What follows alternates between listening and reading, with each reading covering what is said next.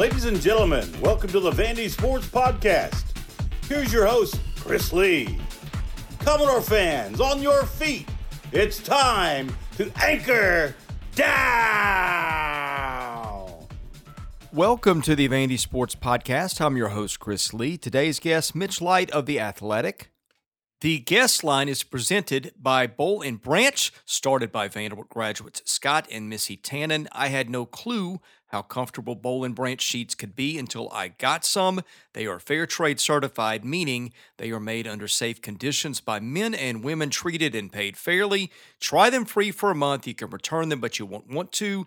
Once you get the sheets, try the mattress. That was voted the best mattress of 2018. Go to bollandbranch.com. That is spelled B-O-L-L. Enter the promo code VANDY and get $50 off your first set of sheets.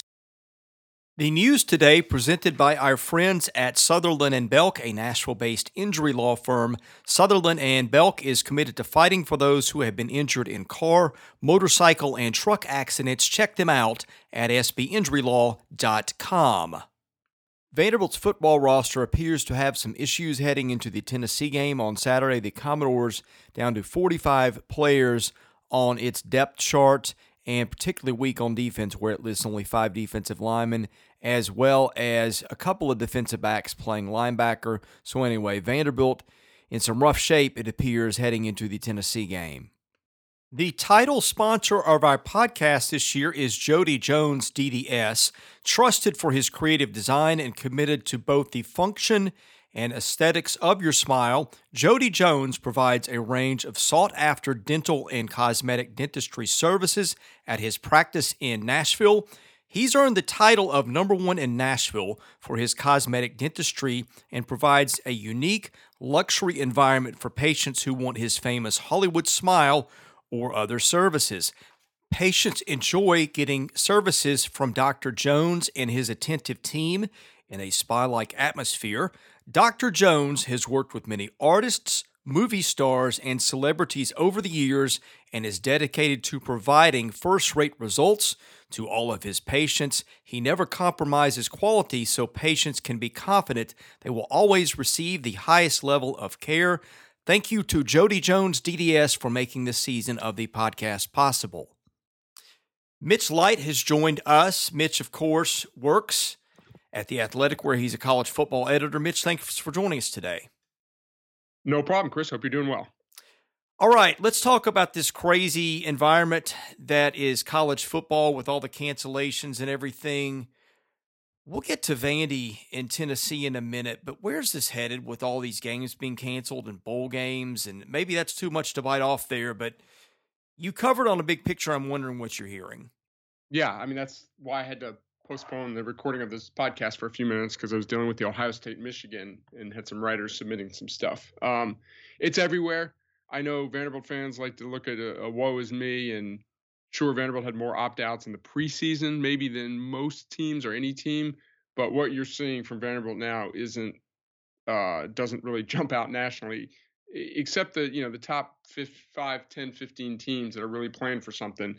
You're seeing guys opt out and injuries and thin rosters. I mean, supposedly there was a report that Michigan was maybe only going to have 45 players or was missing 45 players off of its roster, which is incredible. Minnesota, so many Big Ten teams are being hit by it. Pac-12 is literally, you wait for releases on Friday afternoon or Saturday morning that games are a go. It used to be back in the good old days, earlier in the season, if there was going to be a cancellation, you kind of found out about it on,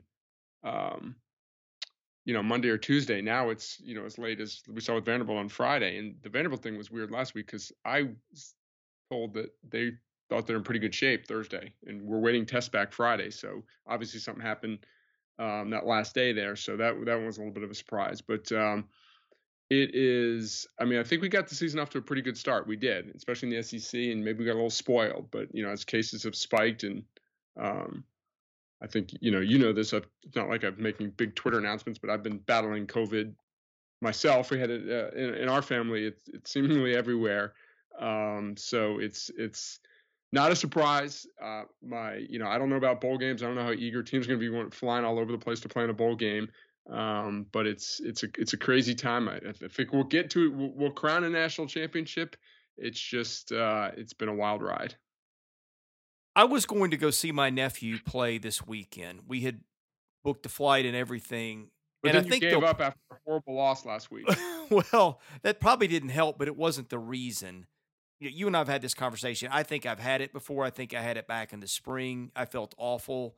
It was not a severe case. I mean, I say that this was before we really knew what COVID was, but I was getting over it right at the time that became a big public deal here. We canceled because we're going to see in-laws, and I can't have that on my conscience if we're on a plane and we get it somehow and things go wrong with 70-something-year-old in-laws. And I just think that's the case that a lot of us are in. And I'm just concerned about, other people. I'm rambling here, but anyway, I think we're at that point where it's just chaos. Yeah. Yeah. I mean, I'll share my quick story as sort of a cautionary tale. And I'm 49 years old, but I'm in pretty good shape. I ran 6 miles the day before my symptoms started, and I had chest pain for 2 weeks, got really bad over the weekend.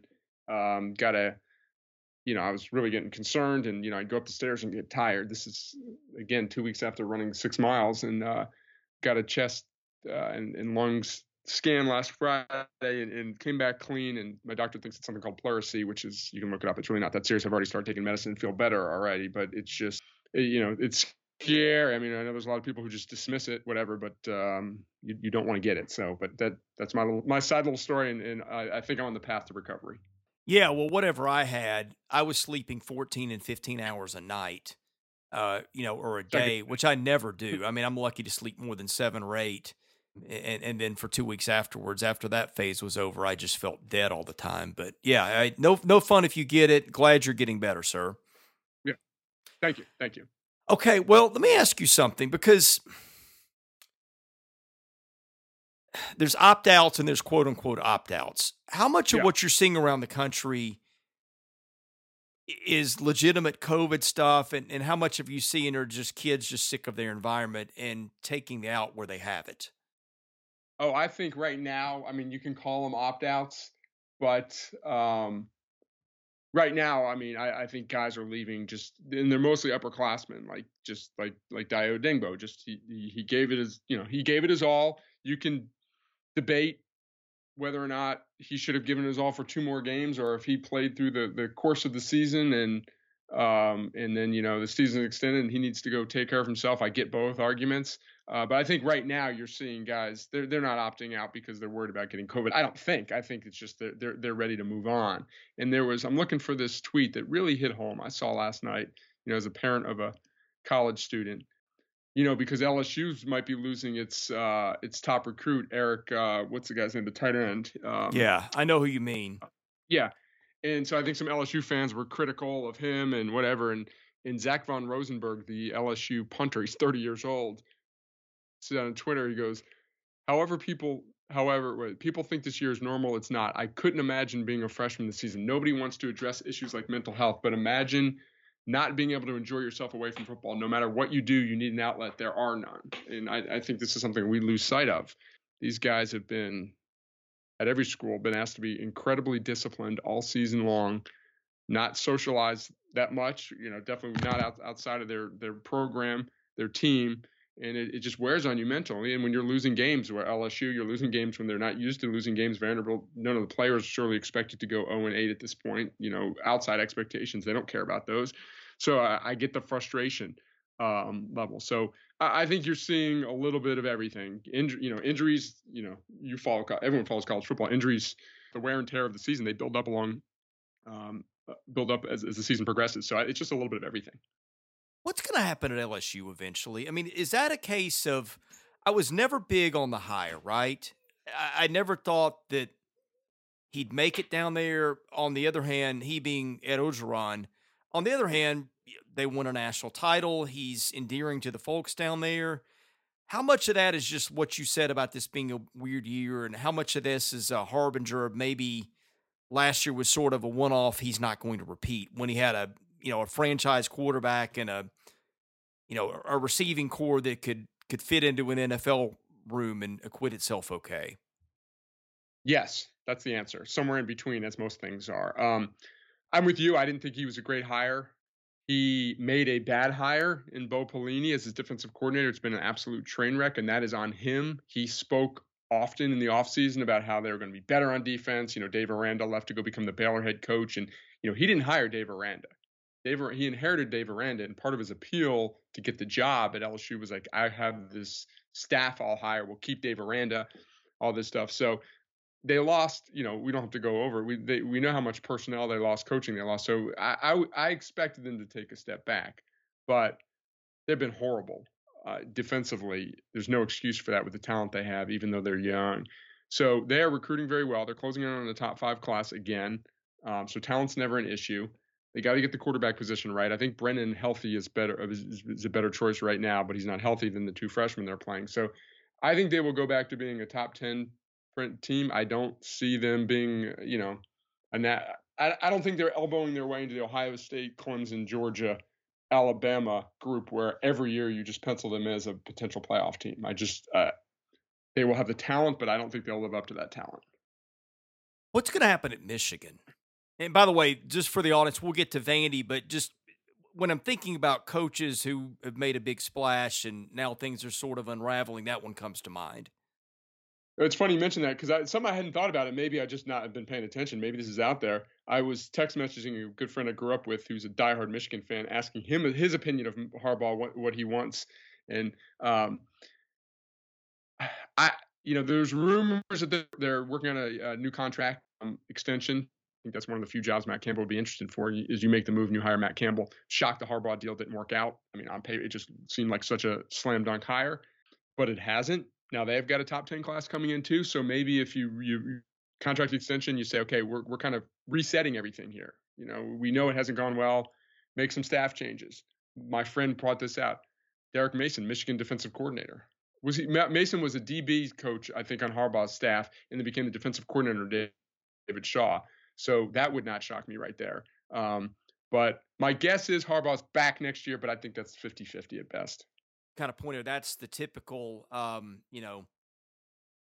guess we'll make it a little cheaper to get rid of you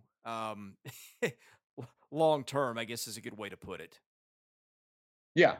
I mean, it's shorten the tenure of the contract and, give you a shot to, I don't know if double or nothing is a good way to put it, but you know what I mean.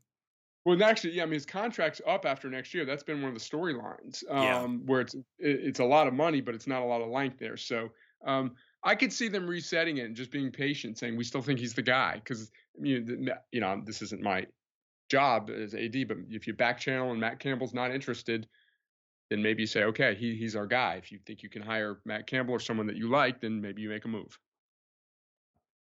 Well, let's transition to Vandy. When Vandy makes the move on Derek Mason 2 games early, look, coaching stuff is almost impossible to know, but were you thinking that's what they're doing? Was maybe they've got a guy, they're close to getting a guy?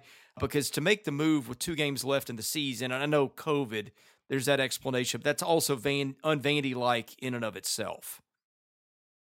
You mean to make the move with 2 games to go? Yeah, in other words, when you see a team make a move like that, are you thinking, because there was no reason that you couldn't keep Derek around for 2 more games?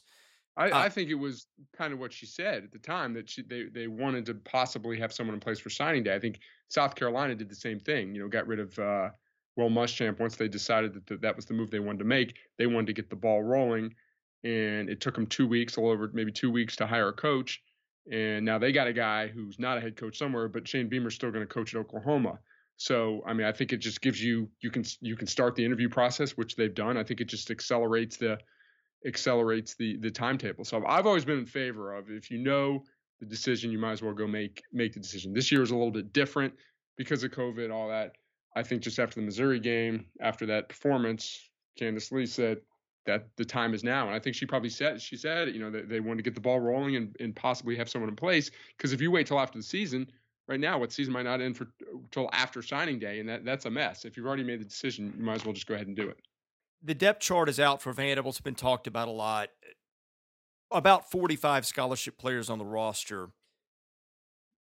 Some guys, I think, in that number hurt. Do they play? Should they play? Those are 2 different questions, but how do you answer them? I don't know. I mean, like I said, I thought they would play last week and they didn't. My guess is they will play.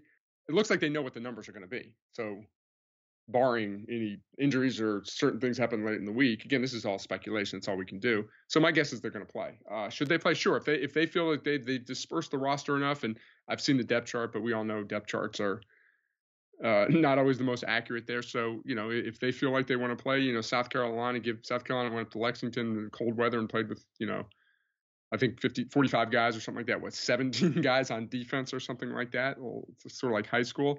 So sure. I mean, if they want to play, I am all in favor of them giving it a go. The depth chart, and Todd Fitch's explanation today was, he said we might as well just be honest and put it out there, which has not been their MO so far. But boy, you got one guy at defensive end, you got one guy at outside linebacker, and Mintz is the end. He's been basically a pass rush guy.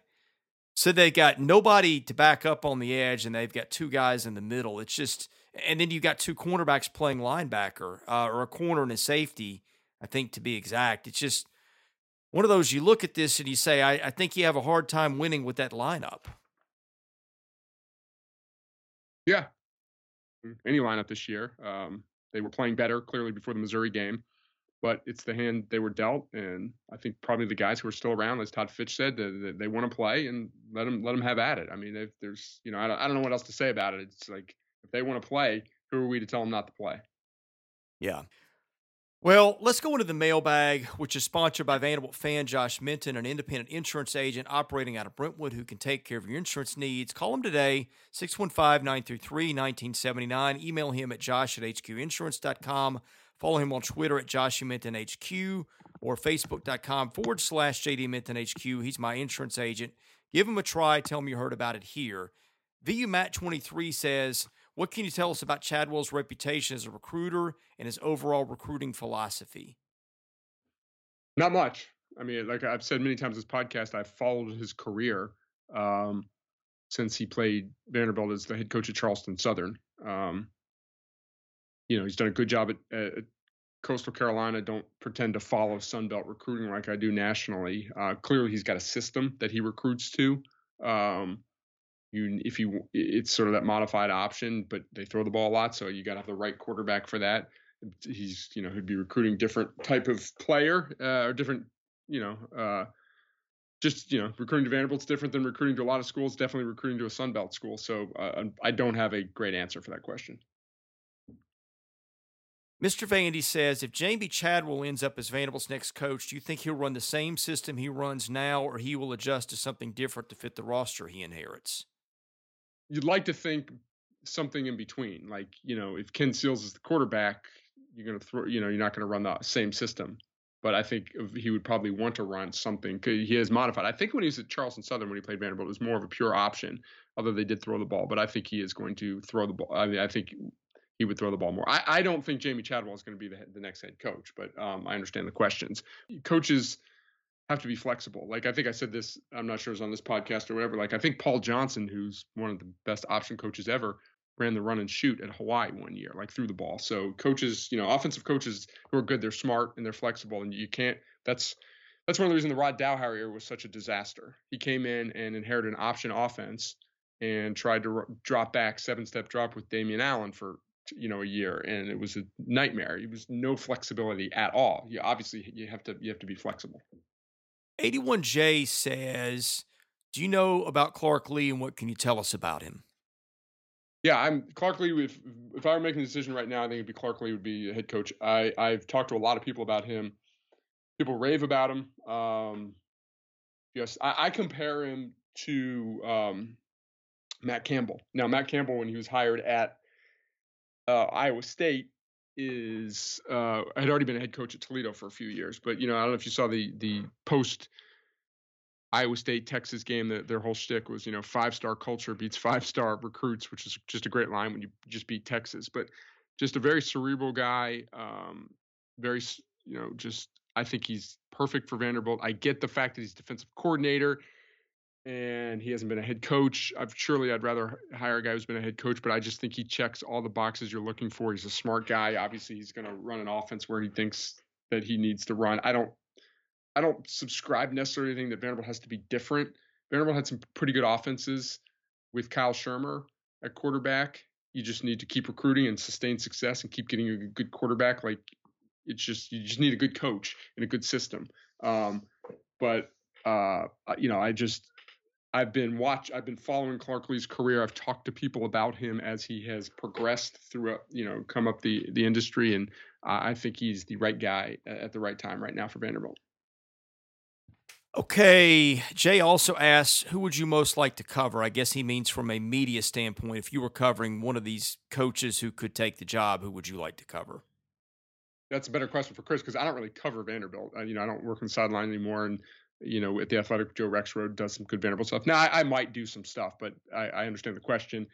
No preference. I mean, Clark Lea's supposed to be a good guy. Will Healy's supposed to be a good guy. I don't know Jamie Chadwell's personality. You don't want a jerk to be the head coach. You want to hire a good coach, not who the media wants to cover. My perception is all three of those guys are very nice, genuine guys. That can be taken the wrong way, right?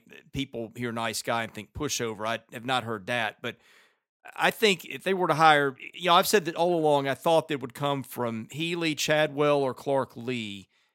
And if it's any of them, I would look forward to covering any of them based on what I've heard. Now, I think that Healy would be. Might be the most entertaining. Yeah, maybe the most entertaining is a good way to put it. But anyway, I mean, look, I'd be fine with any of them from what I know. So next question, 81J, who would the other schools in the SEC not want Vanderbilt to hire? That's a good question.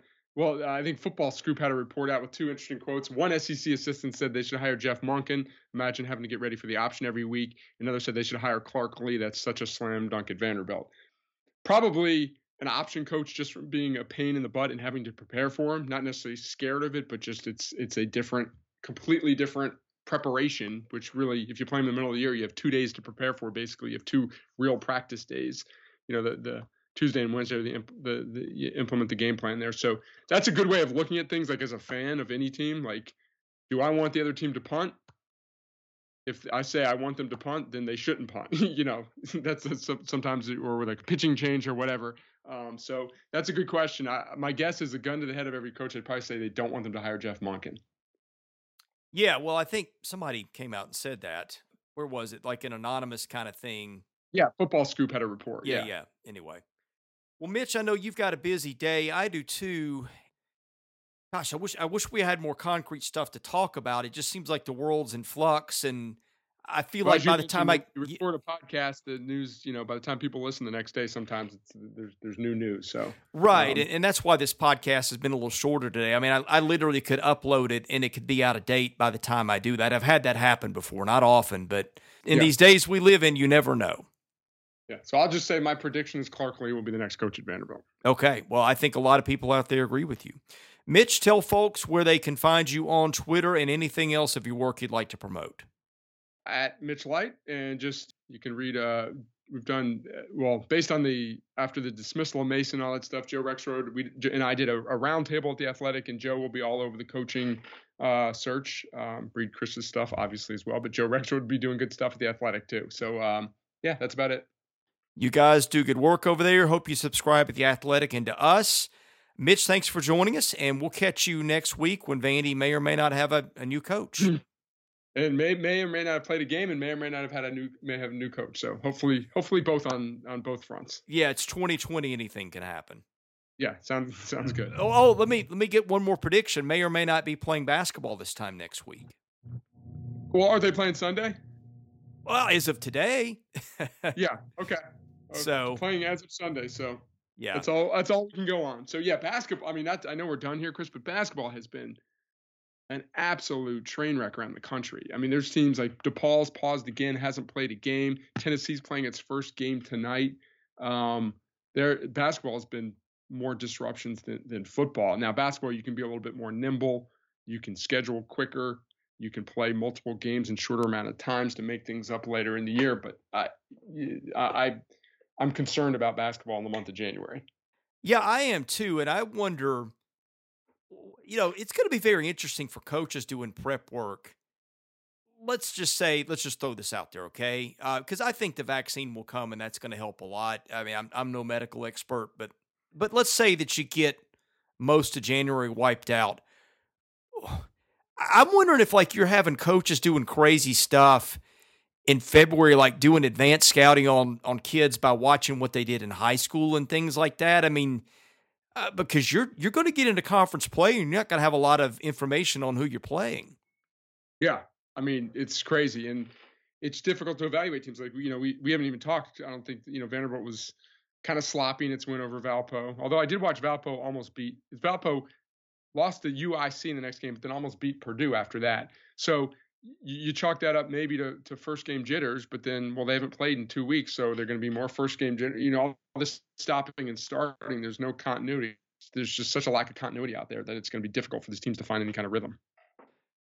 Indeed. And with that, we will end the show. For Mitch Light, I'm Chris Lee. Thank you for listening to the Vandy Sports Podcast. We'll catch you again next week.